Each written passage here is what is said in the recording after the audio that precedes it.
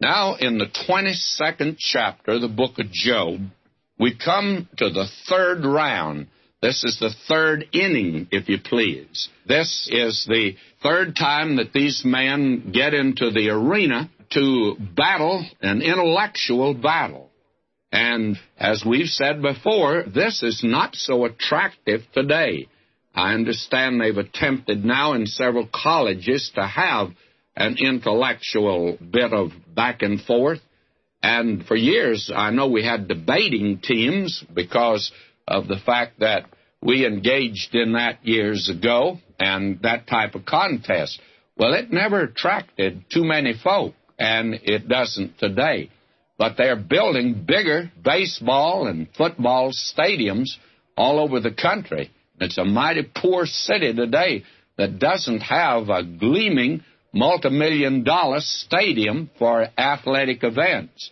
And very little goes in for the intellectual and even less for the spiritual. But you see, back here, this is an intellectual battle, and it's a spiritual battle. And that is where all of us are fighting. Very few of us have ever been out on the football field carrying the ball or charging or blocking. Very few of us have ever gone up to bat in a major league, but all of us are out in the arena of life today with a spiritual battle, and yet it's not the important one to most people. They'd rather go and sit in the bleachers and watch somebody else hit the ball or somebody else carry the ball. Well, my friend, you and I are fighting a spiritual battle. We're wrestling, Paul tells us, and here is one going on here. Now, it excited people in that day, but we must remember they're not civilized like we are today, you know. We build multi-million-dollar stadiums for physical combat and not the intellectual. That's not emphasized today. Now shall we move ahead here in this 22nd chapter. Then Eliphaz the Temanite answered and said, Can a man be profitable unto God, as he that is wise may be profitable unto himself? In other words, Job, you sure think a lot of yourself, but what do you suppose God thinks of you? And that, by the way, is not very comforting to a man in the condition that he's in at this particular time. In other words, Eliphaz is putting it like this, if I may turn this around. What he's saying is, you are acting as if God might derive some benefit from your behavior, and that if he were restraining you, lest you might become too strong for him, and he's sort of holding you back for that reason. Well, may I say, he's way out in left field, and this is certainly not comforting a man that at this moment does need help, and he needs light from heaven. Now, you remember, Eliphaz is the man that's had this remarkable experience. It's been strange and mysterious. And he could say, I have seen. He's a spiritualist. But it doesn't seem that he should have gone through all that excruciating and hair-raising experience to come up with some of the trite statements and some of the cliches that he palms off on us. And yet some of them are very good, by the way. And this is fine. Can a man be profitable unto God? And the very nature of the question reveals that a man can't be profitable to God. That is a very wonderful question, because you see, Job has the same viewpoint that a great many church members have today, that they are really profitable to God. I get the impression from some folk that they really make a real contribution to God down here. He's rather fortunate that they are on his team. And, of course, when they get to heaven, that's really going to make heaven because of who they are. Well, a man's not profitable to God. You're all unprofitable. And that means you're just a bunch of spoiled fruit. That's what he says about all of us today. Now, he goes on here in this light, is it any pleasure to the Almighty that thou art righteous? Now, we begin now to see the little chink in the armor of this man Job. It'll be glaring and apparent in just a few chapters now, but these men do sense that. But the trouble of it is they are not making really a correct diagnosis of the man, and they certainly do not know what the remedy is, and they're not able to comfort him and bring him help as they should. And the very fact that Job claims that he is a righteous man, that doesn't cause God to jump up and down with glee and throw his hat in the air. But again, I have a feeling that a great many church members, and I use that term because I wonder about the salvation of some folk that seem to rest so much upon themselves and who they are. We bring no pleasure to the Almighty because of the fact that we're good little Sunday school boys and we've got a pin for perfect attendance, you know. A great many folk think that the Lord is delighted with that sort of thing. And, of course, we've given the impression that the Lord's delighted with it. I don't think so. I totally disagree with that. We need to recognize who we are, and we need to recognize our utter dependence upon God, and we need to recognize our great need of Him and of looking to Him. And instead of trying to do business with Him and impress Him with the fact of who we are and what we're doing. Now, he goes on to say, or is it gain to him that thou makest thy ways perfect? In other words, is this something that God can boast of? Now, let's understand one thing, and we're going to see this. This man Job before God, on the plus side, had many things so that it could be said, when it says he's perfect, it means this man stood in a right relationship with God because of sacrifice.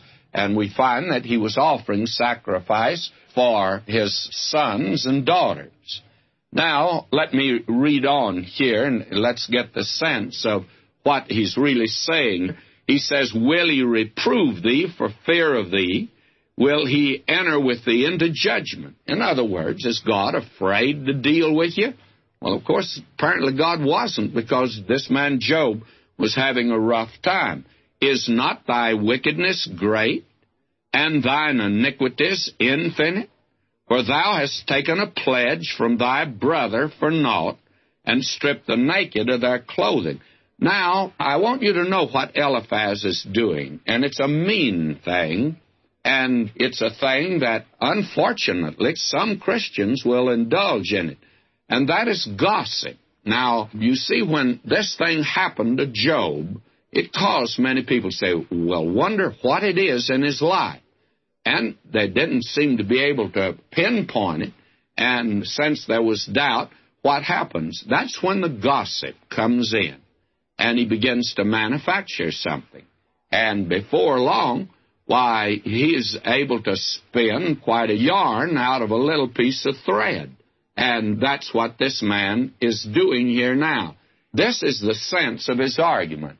He says, you're acting, Job, as if God might derive some benefit from your behavior, and as if he were restraining you lest you might become too strong for him. You're just going to become too good for him. Now, he says, wickedness couldn't be greater. And so Eliphaz says, well, I just might as well tell you, this is what you're guilty of. Now he begins to guess. And here's where the gossip comes in. And none of these things are true. In fact, it puts this man Job on the defense. And instead of defending God, of course, he's defending himself. And if there's nothing wrong with him, then God certainly must have made a mistake, and there's something wrong with God. That's always the alternative. Now, listen to him as he speaks to Job. He says, verse 5, is not thy wickedness great, and thine iniquities infinite? Now, here's what the gossips were saying about Job. For thou hast taken a pledge from thy brother for naught, and stripped the naked of their clothing. Thou hast not given water to the weary to drink, and thou hast withholden bread from the hungry. In other words, he's been a real Mr. Scrooge. That's who Job is, according to the gossip. But as for the mighty man, he had the earth, and the honorable man dwelt in it. Thou hast sent widows away empty, and the arms of the fatherless have been broken. Therefore snares are round about thee, and sudden fear troubleth thee. Or darkness that thou canst not see, and abundance of water cover thee. Is not God in the height of heaven? And behold the height of the stars, how high they are. In other words, he says, these are the things you've done. And the word's getting out now. After all, God is up yonder, and he's taken note of it. He goes on, is not God in the height of the heaven? Behold the height of the stars, how high they are. And thou sayest, how doth God know? Can he judge through the dark clouds? In other words, Job, you're doing these things as if God doesn't see you. And God does see you. And you are thinking you're getting by with it, and it's obvious now you didn't get by with it.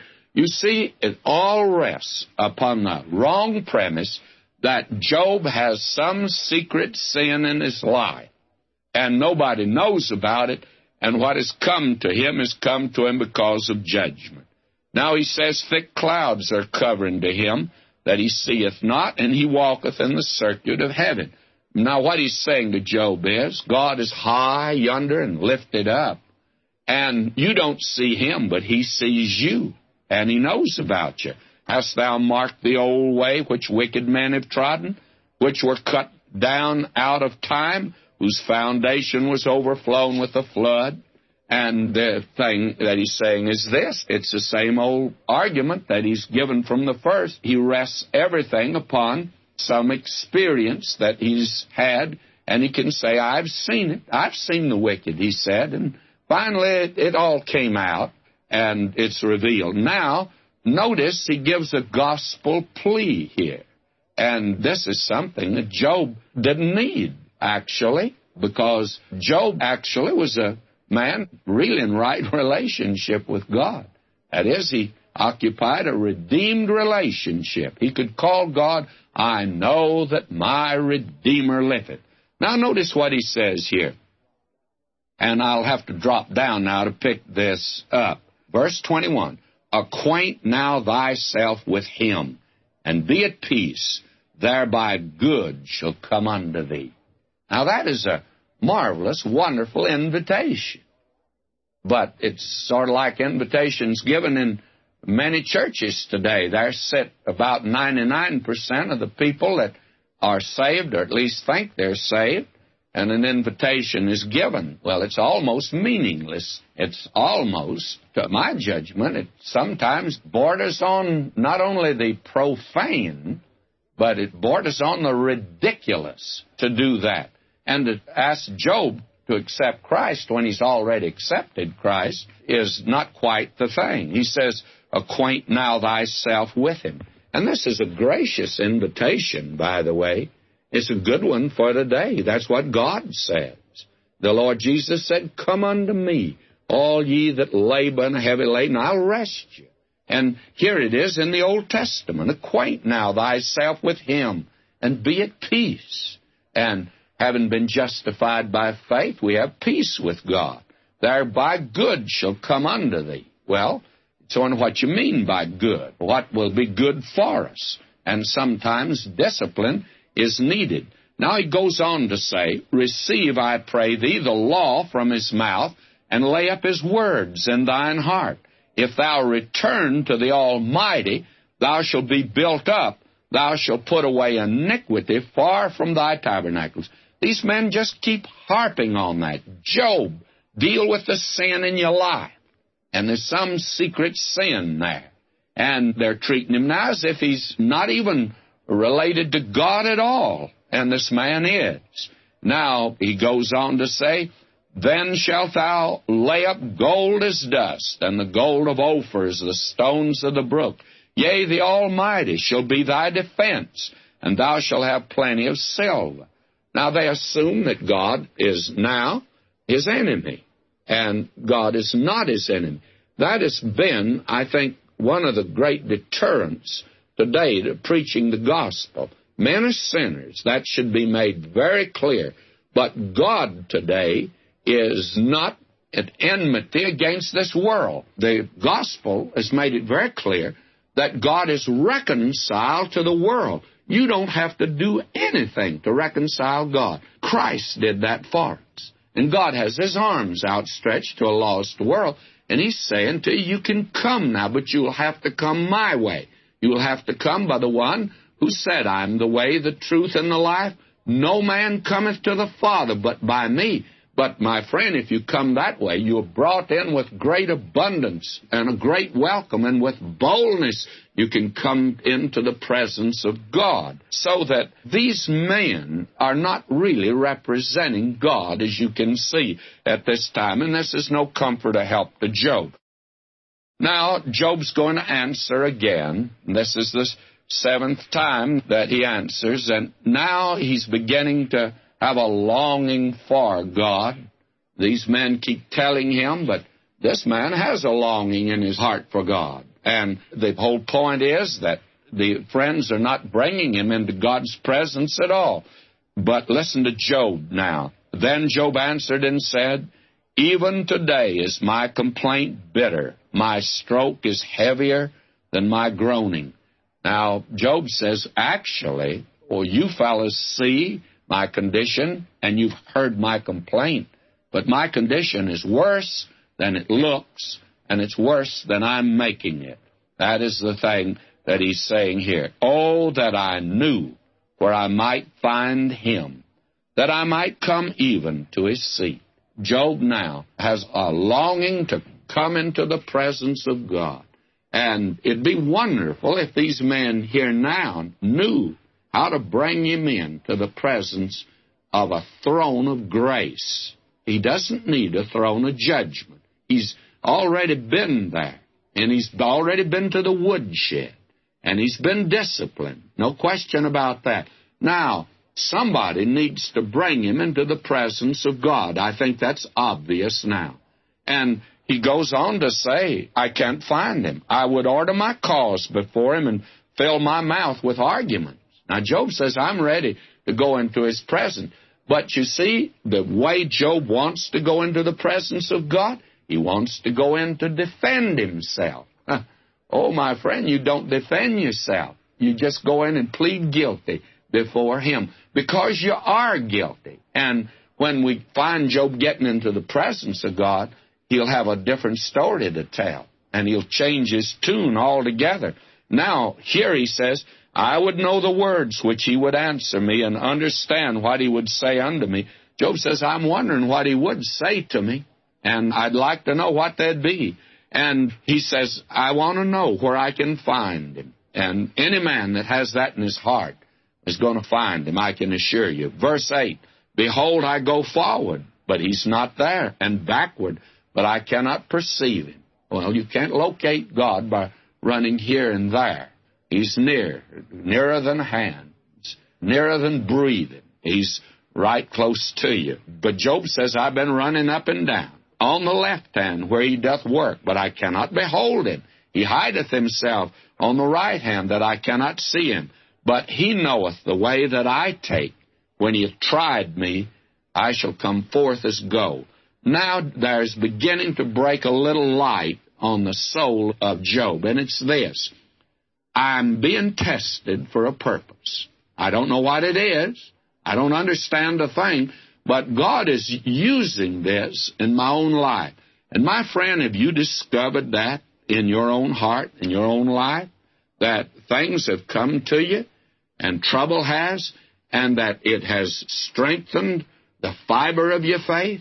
It has given you a moral character that you never had before, and given you a strength and actually a comfort in the time of the storm.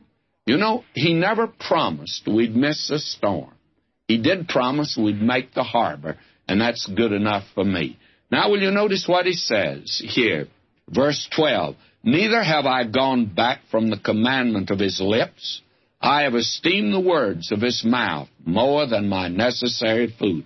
Now, Job says something here that reveals that He was following the Word, but his interpretation apparently was bad. But he has a desire for the Word of God. And here again is where God will teach us. You know, some of the lessons that are here in the Word of God, you don't learn them by actually studying them. You learn them by experience. Many of them come to us that way. Now, as we come to the 24th chapter of Job, friends, we see Job's answer that he's giving here to Eliphaz, and he is already in the 23rd chapter expressed a desire to find God, because the invitation that Eliphaz gave him was, acquaint now thyself with him. Now, Job knows him as Redeemer. He calls him that. But he doesn't understand what's happening to him. And he needs the comfort and the help and the light from heaven. And that hasn't been forthcoming from his friends. Now, Eliphaz also did something else that was quite terrible, I think. He picked up the gossip, because this old natural heart of man, they conceive all kinds of things when they don't know the facts. And they knew Job was suffering, and that apparently God was punishing him, and it was some secret sin. And that was pretty much the understanding. Now, Eliphaz makes a stab at the trouble of Job, and he begins to try to ferret out the thing, that secret sin that he thinks is in his life. And so we find now Job turns to that, by the way, before he finishes answering him, and it causes him actually to become more defensive. In fact, it raises another question with him, and the question is this: why is God so exacting with me? And he apparently condones the actions of others that are really sinners, and it's out in the open that they are sinners.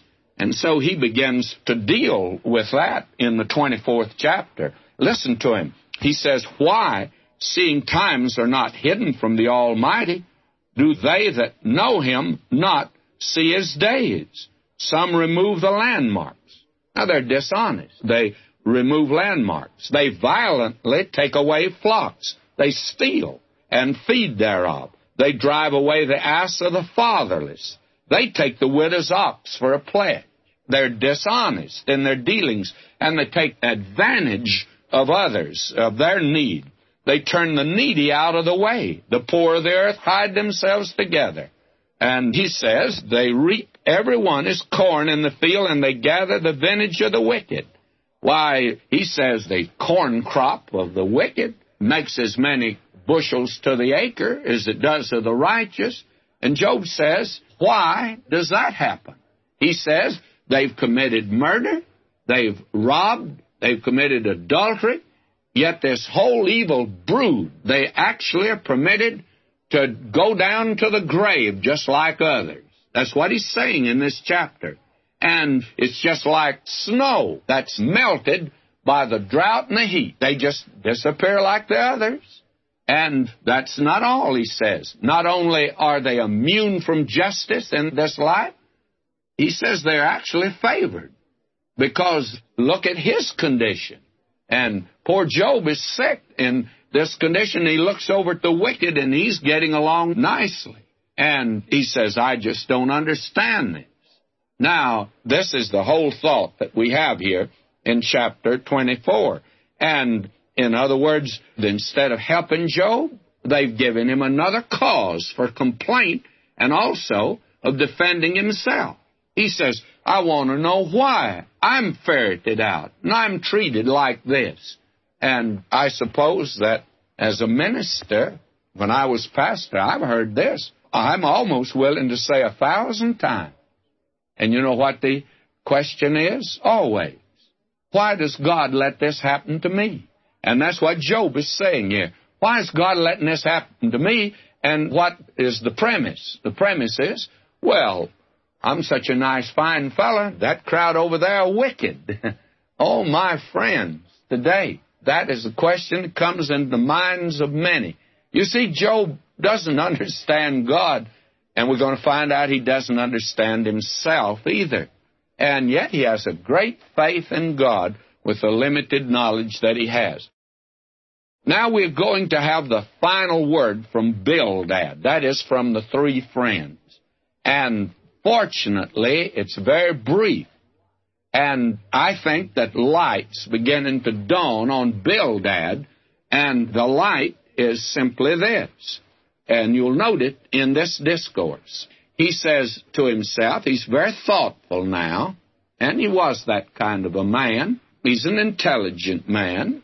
He says, if Job is guilty, why doesn't he break under all of this bombardment of argument that we've given to him? He's still maintained his integrity. He stood up against it. Now, if down underneath, if there had been some rotten spot, if there had been a rotten apple in the barrel, why hasn't it come out in all of this? And this man, of course, goes back to the very basic philosophy of his life, and that is, he's a traditionalist. When I was young, we've been doing it this way for 1,000 years, so why do we want to change it? And that God follows certain laws. That is, he's the scientist who pours it in the test tube and says, see, that's what happens every time. He says, look here under the microscope. This is a law, and you can't change it. And the law of God is he'll punish sinners. But why doesn't Job break under this if he's the guilty sinner? And now, let's listen. It's a very brief argument, and he's making it brief because actually he recognizes that he hasn't anything now to offer at all. And you sometimes wish that some folk today, I feel like that there's certain men, both theologians and scientists today, that speak so learnedly about the creation of the earth and what God did under certain circumstances and what God must do. And this is the way it must have been 2 billion years ago. Now, my friend, you may kid other folk.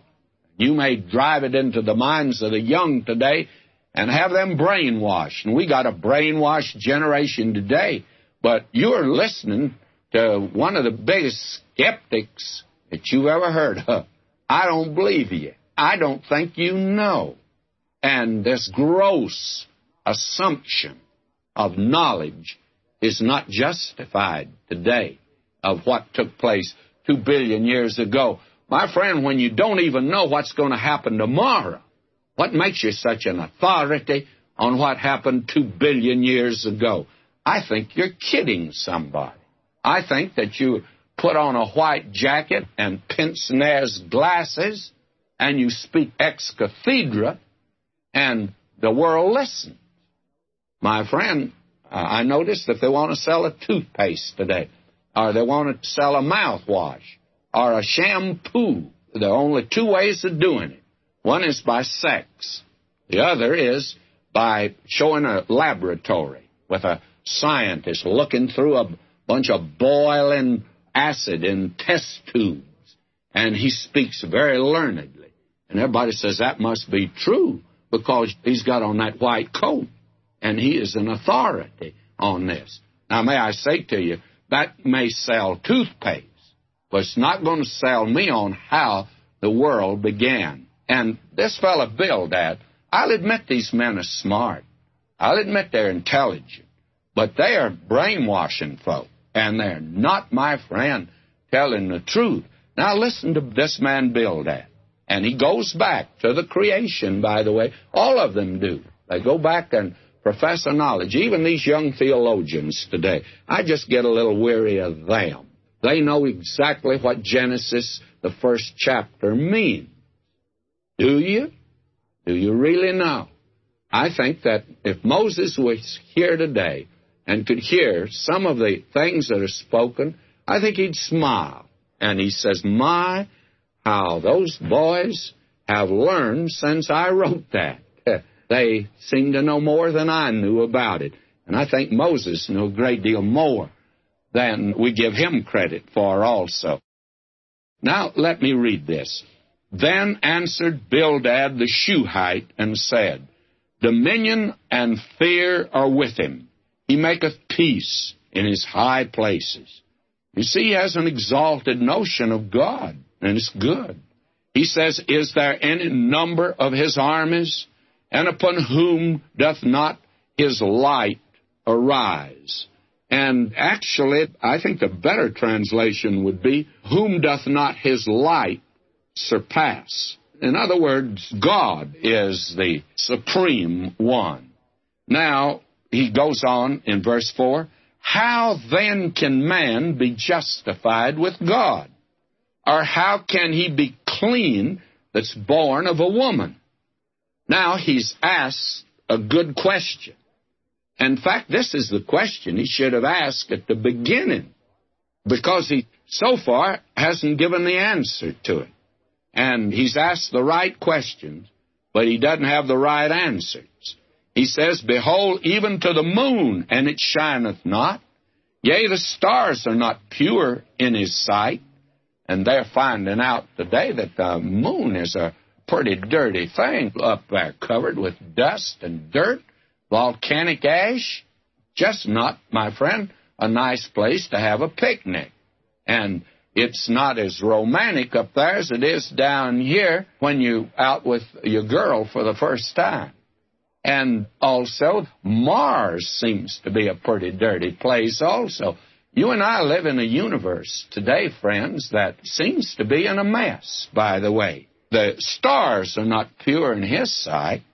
How much less man that is a worm, and the Son of Man, which is a worm.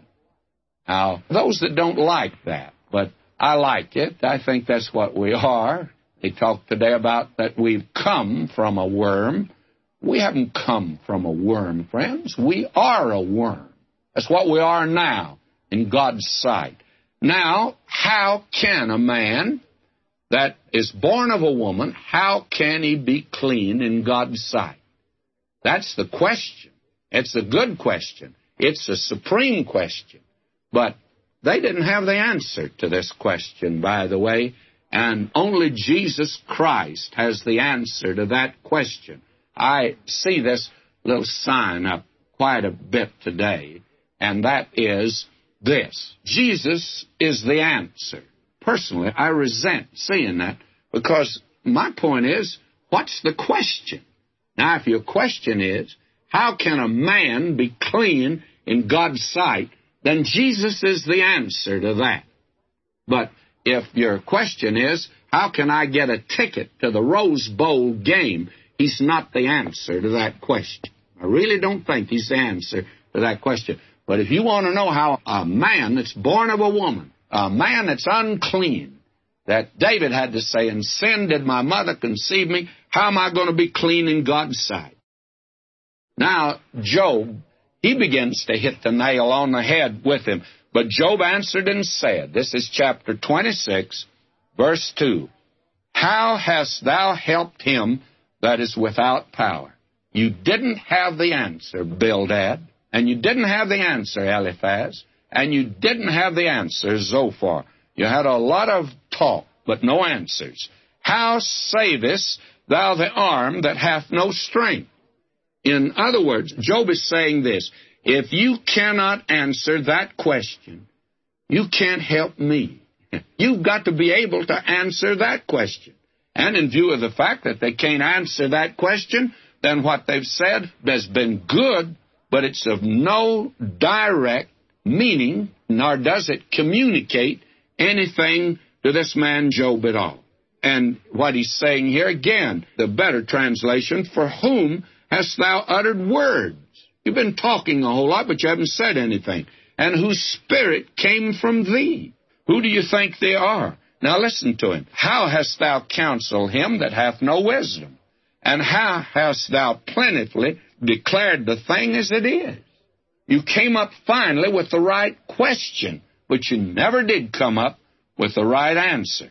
And now Job launches in on this, and when he does, he begins to lay his soul bare. Now we're beginning to see the problem with this man here. But now let's move, because Job has he has a lot to say through here, and some of it is great, by the way. Now, he moves into this area of the creation of God, and this is something that's tremendous. Let's just listen to it. He says here, verse 5, "Dead things are formed from under the waters, and the inhabitants thereof. Hell is naked before him, and destruction hath no covering. He stretcheth out the north over the empty place, and hangeth the earth upon nothing." Now, there's been so much made of the fact that he stretcheth out the north over the empty place, and they attempt to point today, or did, that there's a void there in the north, no stars in a certain place. But that's before they got these very powerful telescopes, and especially the radio telescopes. My friend, you couldn't point a telescope in any direction, apparently, in God's universe, but what you didn't find it filled with stars. That is, there are other universes out there. So what he's saying is this, that God can reach out in space, and he just covers it. He can cover the empty place, and he picks out the north here, and he just makes space. Now, space is a creation of God. The Bible teaches that, by the way. In other words, here is a star. God created it. And billions of light years over yonder is another star. Now, God created it. But what about that space between, so they don't rub together or run together like cars do on our freeways today? How are you going to keep them apart? Well, God put space between. Now, what is space? Somebody says that's nothing. It is something. I don't know what it is, but it's something, and God created it to hold these apart. It's sort of like the lubricant that he uses to keep them apart. Paul makes that clear. He says, "I'm persuaded, neither death nor life, angels, principalities, powers, things present," that's time, things to come, that's the future, "nor height nor depth." Now, height and depth is space. "Nor any other created thing." So he created space. And my friend, that's something for you to turn over in your mind. What is space? Now, they spent a long time going out to the moon, but what's all this between here and the moon? Well, tell me it's nothing, because it isn't nothing. It's something. What is it? I don't know. I'm no authority on that. I just know it's created, and it's out there. Now he says, "And he hangeth the earth upon nothing." Now, who in the world told Job that? And remember, we're back yonder in the days of, not of the antediluvians, I don't think, but at the time of the patriarchs at least. And here's a man that knows that this earth is hanging out in space. And even all of the mythologies, even when you come to Greek mythology, they had some weird ideas. You remember the picture that they had, that the earth rested upon Atlas, and Atlas stood on an elephant, and an elephant stood on 4 turtles. But they forgot to tell us what the turtles stood on, by the way. Apparently, you've got to have something down there below the turtles, but they didn't come up with anything. That's sort of like evolution. You just keep pushing it back far enough, and you get it down in some swamp, and it becomes a little bit of dirt and filth or something, and then you've solved it. But the only thing is, where in the world did the swamp come from? Where did the little thing that started it come from? You've got to have somebody winding the thing up, my friend, to get the thing started. So that here is a man that is saying that he hangeth the earth upon nothing. And there's no foundation in under it. And you just wonder what's holding it up.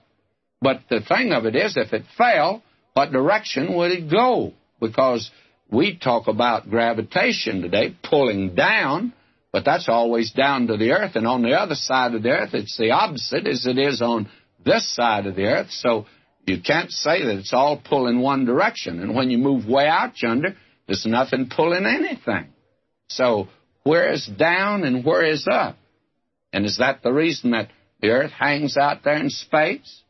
But the reason it hangs out there in space, because by Him, the Lord Jesus, all things consist.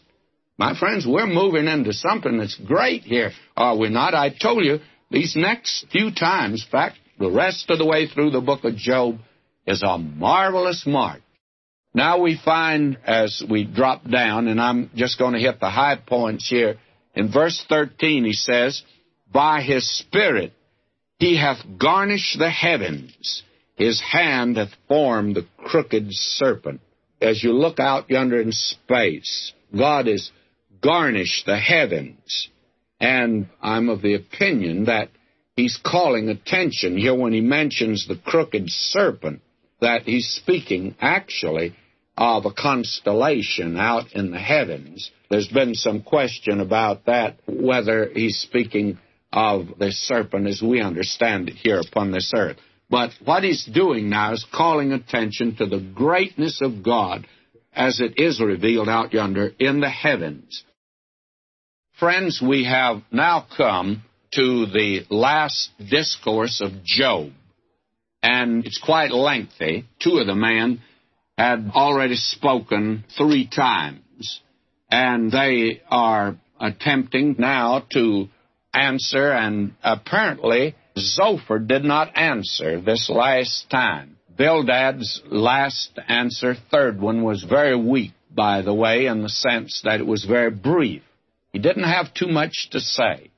And Zophar didn't answer because Job pauses here in this lengthy discourse when he gets down in chapter 29. It seems as if he waits there for a moment to see if Zophar doesn't want to answer, and Zophar doesn't. So Job continues on till he is through, and then another one there standing in the crowd there that day, member of the audience, why he picks up the discourse and carries on from then until God breaks in. And all during that time, there was a storm gathering on the horizon. And by the time you get to the end of Elihu's discourse, for that's the young man who broke in, well, the storm breaks upon the group, and they all run for cover. And actually, Job is left there. And in the storm, then God deals with Job personally. Now we are coming actually in this discourse to some really basic material as far as life is concerned, because this book reaches right down where we are, and I think that we can see that below and beneath the suffering this man went through, that there is a great lesson for him to learn. And that is my reason for saying that the book of Job, the main lesson is not suffering, showing how God's saints suffer and the purpose of it. Back of that is the great teaching of repentance. And repentance is largely for a child of God. Now, when a sinner comes to God, somebody says, isn't he to repent? Well, the Word of God says, Paul said to the Philippian jailer, believe on the Lord Jesus Christ, and thou shalt be saved.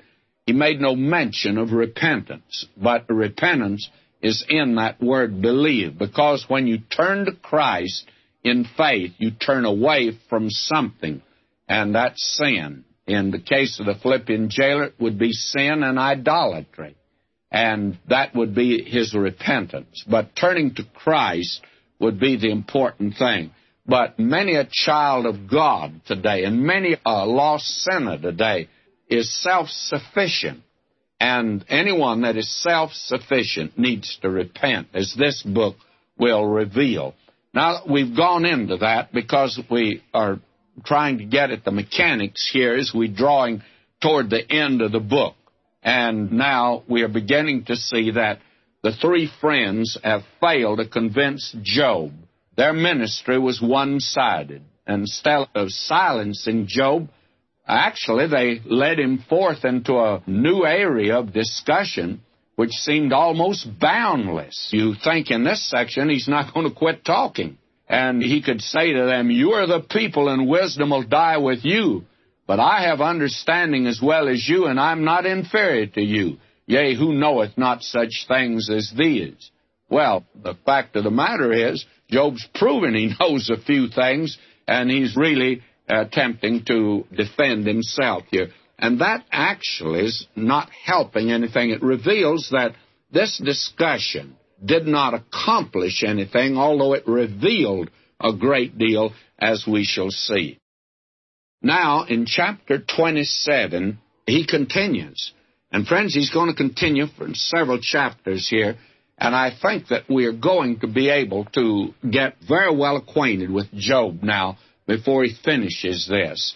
He says in verse 1 of chapter 27, "Moreover, Job continued his parable and said, As God liveth, who hath taken away my judgment, and the Almighty, who hath vexed my soul, all the while my breath is in me, and the Spirit of God is in my nostrils.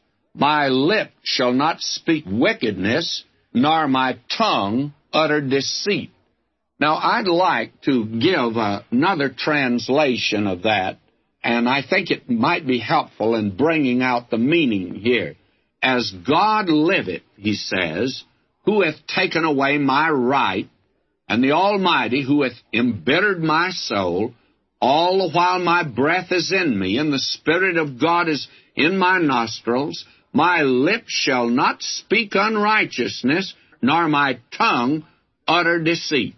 Now, what Job is making very clear here, that he's undaunted, and he's determined, and Zophar hasn't answered, but he's going to keep talking, he says. And he says, "I will never admit the charges that you three so-called friends have brought against me. To the contrary," he says, "my righteousness I hold fast." Listen to him here. "God forbid that I should justify you. Till I die, I will not remove mine integrity from me." He's stubborn, isn't he now?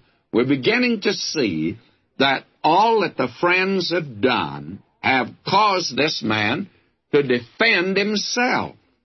And in defending himself here, why, there's no brokenness of spirit, no humility of mind here. And this man is actually making it look as if God is the one who's unrighteous, and he's all right. He says, "I'll not remove mine integrity from me." But he's being rather foolhardy in this, because before it's over with, he'll be down in dust and ashes. He says, "My righteousness I hold fast, and will not let it go. My heart shall not reproach me so long as I live." Listen to that man. These friends have not led him to self-judgment. They've only ministered to a spirit of self-defense and self-vindication. Job's vindicating himself. Actually, God is not on the scene here. Now, I'll grant that many things they said were true things, and I'm of the opinion that these men had the best intentions. I don't think that they had the truth, although they said things that were true. They talked about experience and tradition and legality, but they never gave Job the truth. And not having done that, they built up the man's ego. And you see, again, let me repeat this, because this is important. They thought that Job had sinned, and they were trying to make him bring it out. Well, Job had not committed some great sin, and Job knew they were wrong. And since they were wrong, he assumed he was right. That's where Job made his mistake. Because they are wrong doesn't make Job right at all. And this man should have been in the presence of God, where there'd be a brokenness of spirit. And that's what trouble will do for you. Someone has said it's like sun. Sun shining on ice will melt it. May be cold, but it'll melt it. And that's what trouble does for different people. Here is one, a broken spirit, you see, just melted in the presence of God. But not Job, my friend. He's hard now, and he's hard as nails, by the way. He says, "My righteousness I hold fast, and I'll not let it go. My heart shall not reproach me so long as I live. And that's the position and condition of a lot of church members today. They feel the same way. Now, it's not that they do not have the assurance of their salvation. That's wonderful to have that. But, my friend, you can be a hard-boiled saint. And actually, it's not assurance of salvation you have, but you have a great big ego. And you feel like that you've got it made. Well, Job thought he had it made, and he's going to find out otherwise. Now let's follow him down. Listen to him here, verse 7. Let mine enemy be as the wicked, and he that riseth up against me as the unrighteous. My, Job's putting everyone who disagrees with him over on the other side. They are his enemy, and they are wicked, and they're unrighteous. I tell you, that's a dangerous position for any man to come to. And then he goes on to talk about the wicked here. What's going to happen to him? And Job gives a little lecture now. In all of his trouble, this man's going to give a lecture about the wicked. For he says, what is the hope of the hypocrite? Though he hath gained, when God taketh away his soul, will God hear his cry when trouble cometh upon him? Will he delight himself in the Almighty? Will he always call upon God? I'll teach you by the hand of God that which is with the Almighty will I not conceal. And what Job is saying in this chapter is simply this, that the wicked may prosper, but God will eventually judge him. And may I say, what he's saying is actually true. But that's not Job's problem. Verse 19, the rich man shall lie down, but he shall not be gathered. He openeth his eyes, and he's not. Well, he says it doesn't make any difference whether he's rich. If he's been a wicked man, why, his life will go out just like a candle blown out by a wind blowing through a window. And actually, the time will come when men shall clap their hands at him and shall hiss him out of his place. Why, can you remember when literally millions saluted Mussolini? And there came a day when they actually walked across his dead body and that of his paramour when they were down in the mud, having been executed. Yes, the wicked are going to be judged. They're going to come to an end. There's no question about that. But that hasn't answered Job's problem at all. But he's full of words. Here he goes again. He's taken off in chapter 28. And friends, let's listen to him. Because here is one of the most beautiful poems of creation that you will find anywhere. And he deals with things here that are absolutely wonderful. And if we were studying poetry, I'd spend a long time here. We're not studying poetry, but will you notice it? Surely there is a vein for the silver, and a place for gold where they find it. Iron is taken out of the earth, and brass is molten out of the stone. He setteth an end to darkness, and searcheth out all perfection, the stones of darkness and the shadow of death. Now, he's talking about how God puts down silver and gold and iron and precious stones in the earth.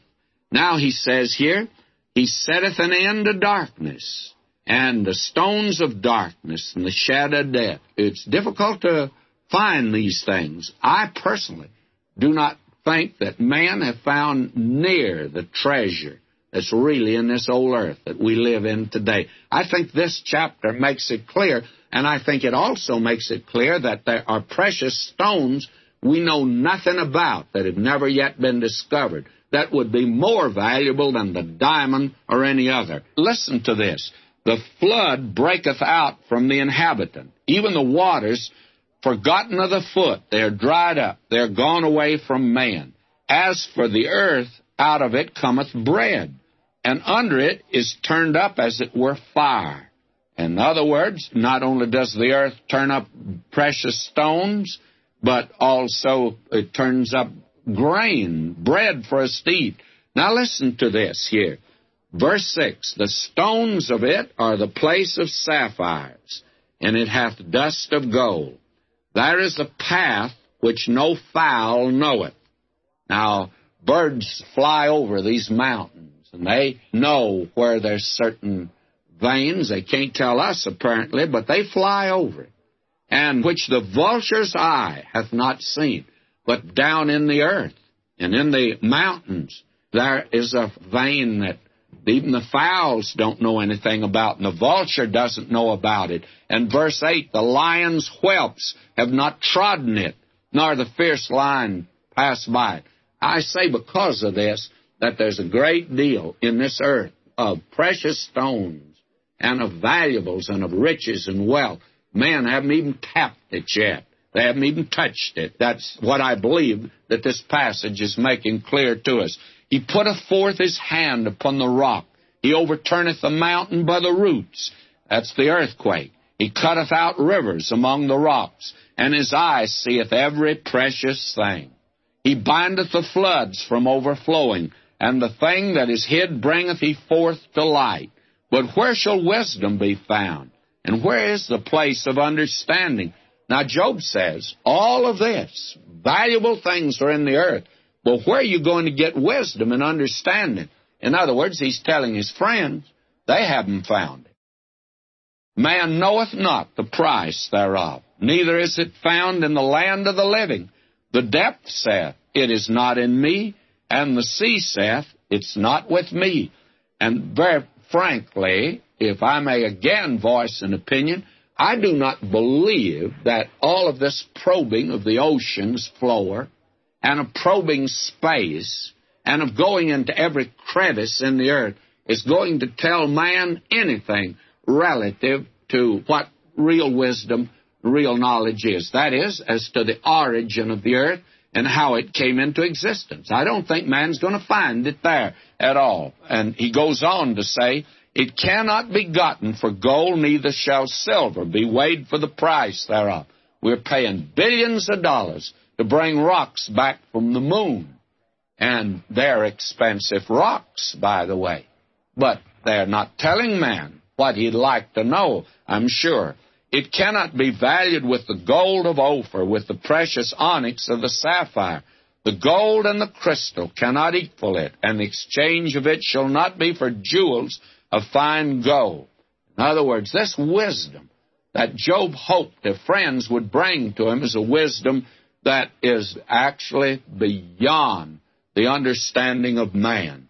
And he goes on here to talk in verse 19, the topaz of Ethiopia shall not equal it, neither shall it be valued with pure gold.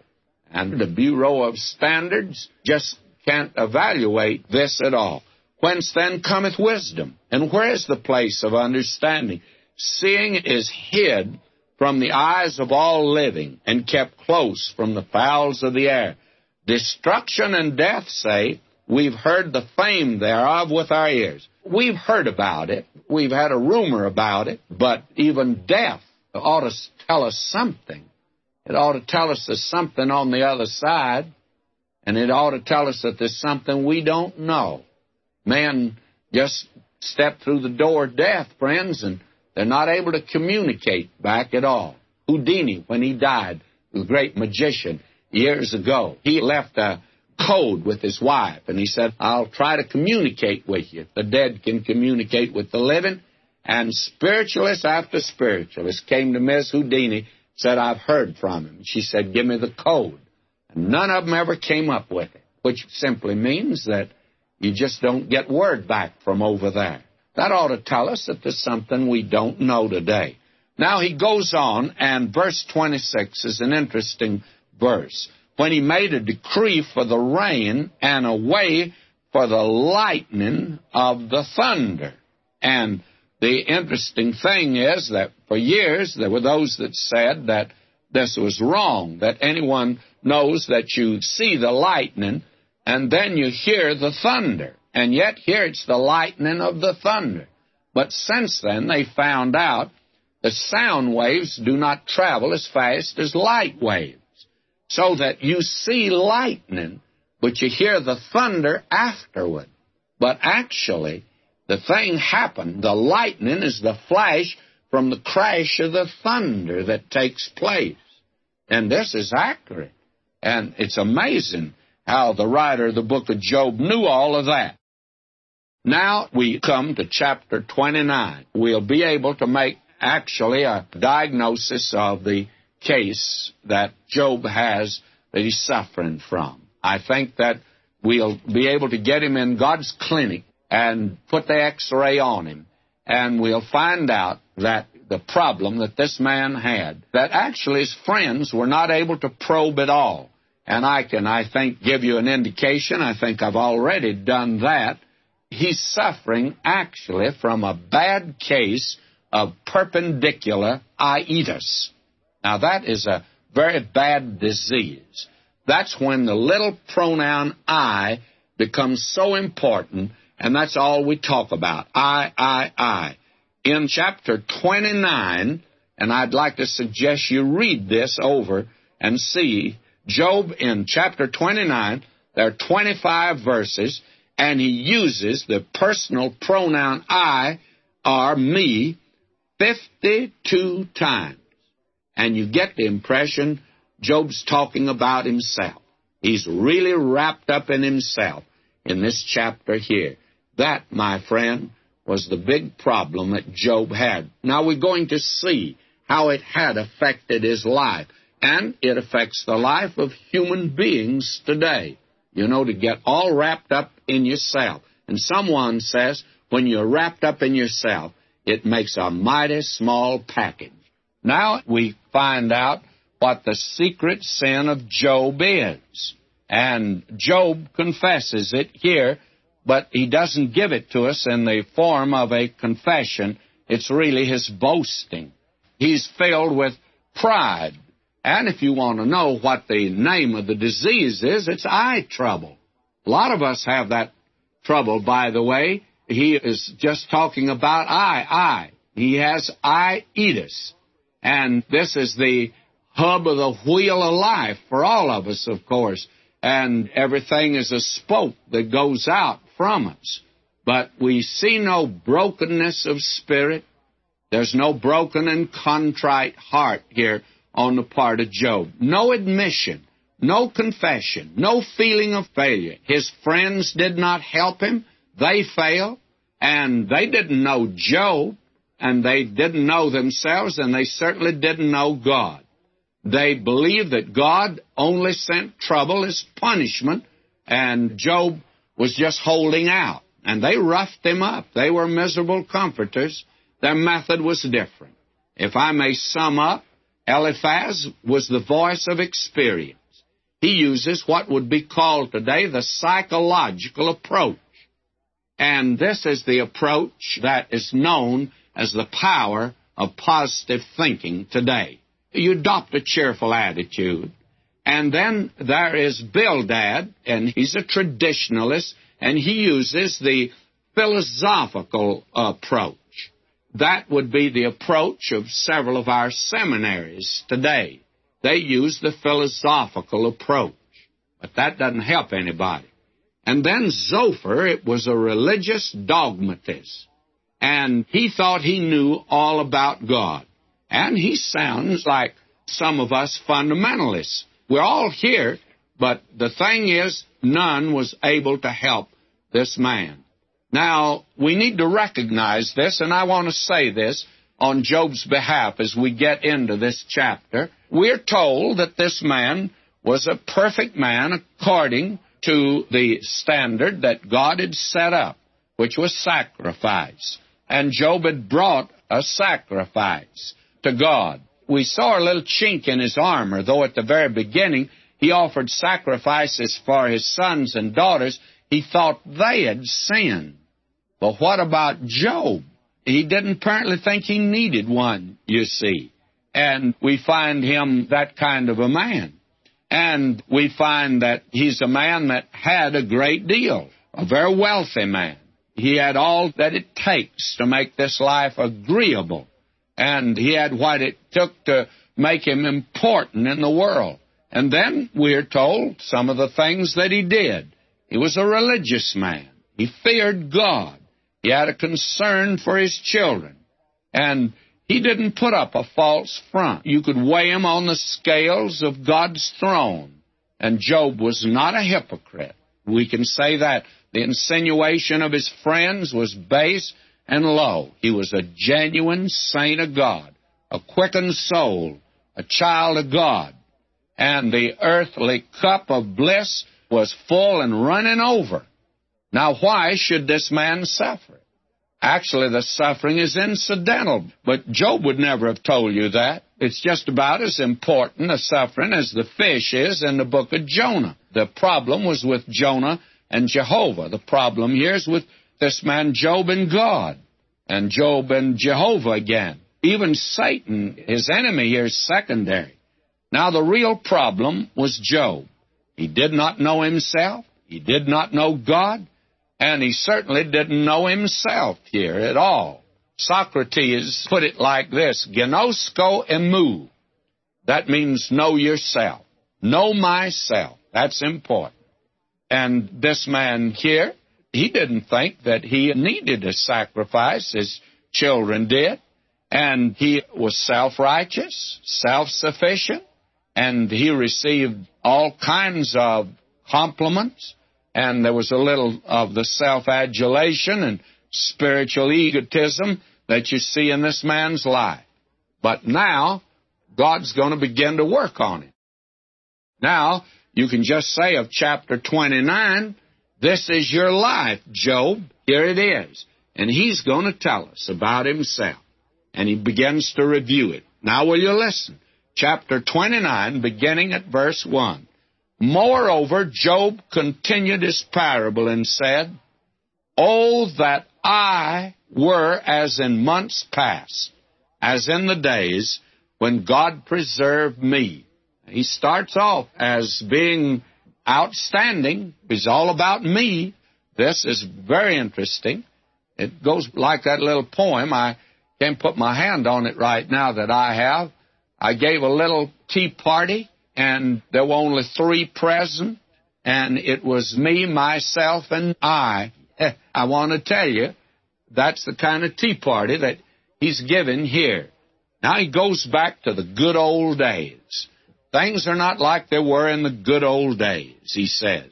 He goes on in verse 3 and says, When his candle shined upon my head, and when by his light I walked through darkness. Those were the good old days, when Job had it going good for him. Now he says here in verse 4, will you listen to him? As I was in the days of my youth, when the secret of God was upon my tabernacle. Here's a man that served God, and here was a man that from his youth he served God. He was just all right, by the way. And he goes on to tell us in verse 5, when the Almighty was yet with me, when my children were about me, and when I washed my steps with butter, and the rock poured me out rivers of oil. He was prosperous.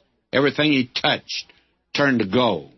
When I went out to the gate through the city, when I prepared my seat in the street, the young men saw me and hid themselves, and the aged arose and stood up.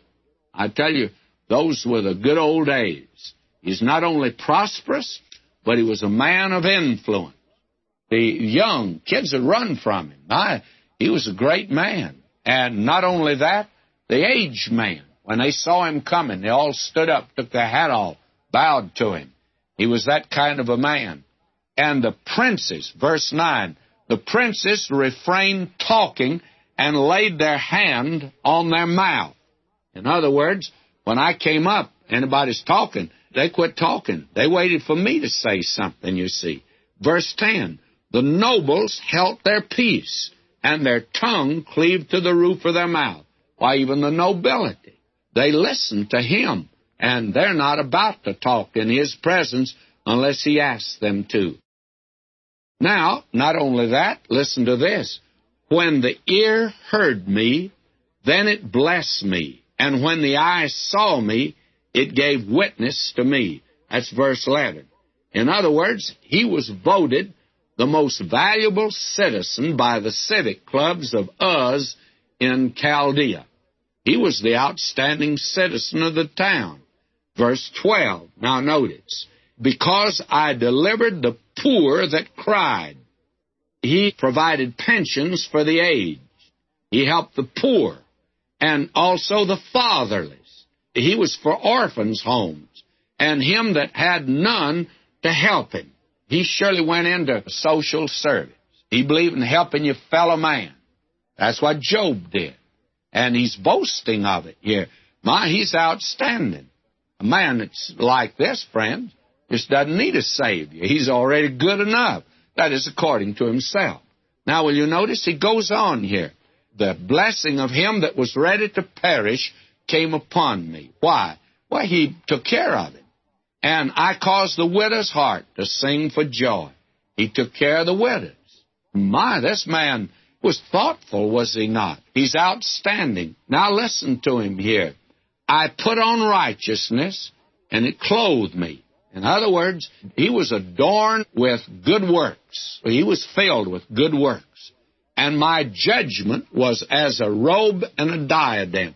People came to him for advice on any subject. He was outstanding. Now listen to him, verse 15. I was eyes to the blind, and feet was I to the lame.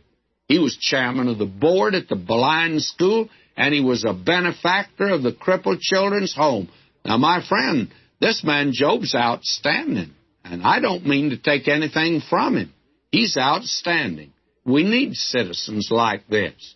Now, notice this, verse 16. I was a father to the poor, and the cause which I knew not I searched out. And he never gave to anything unless he investigated it and saw it was a good thing to give to. And that's something that a lot of believers don't do today. Now, this man here only supported that which he felt was a worthy cause. Now, listen to him in verse 17. And I broke the jaws of the wicked, and I plucked the spoil out of his teeth. Now, he was on the committee of the mayor for civic righteousness. He believed in law and order. And I tell you, he was influential enough to bring it to pass. I say to you that this man Job is an outstanding man. Now, will you listen, verse 18. Then I said, I shall die in my nest, and I shall multiply my days as the sand. This man here said, why, I've got it made. I've got everything I want for retirement. I'm going to die in my nest, and I'll multiply my days as the sand. I'm going to live to a ripe old age. I tell you, he certainly thought he had it made. And now listen to him. He says, my root was spread out by the waters, and the dew lay all night upon my branch and my family tree. I tell you, it was outstanding. Verse 20, listen to him. My glory was fresh in me, and my bow was renewed in my hand. He had good health, and that's a wonderful asset. Now he goes on here, verse 21. Unto me men gave ear, and waited, and kept silence at my counsel. In other words, all the groups sought out his advice. They telephoned him before they'd make a decision, because they said, this man Job is outstanding. And not only that, after my words they spake not again, and my speech dropped upon me. Why, the governor of the state called him, and the Supreme Court, before they rendered a decision, wanted to talk it over with him. I tell you, this man Job was outstanding, was he not? And he says here, verse 22, and my words they spake not again, and my speech dropped upon them.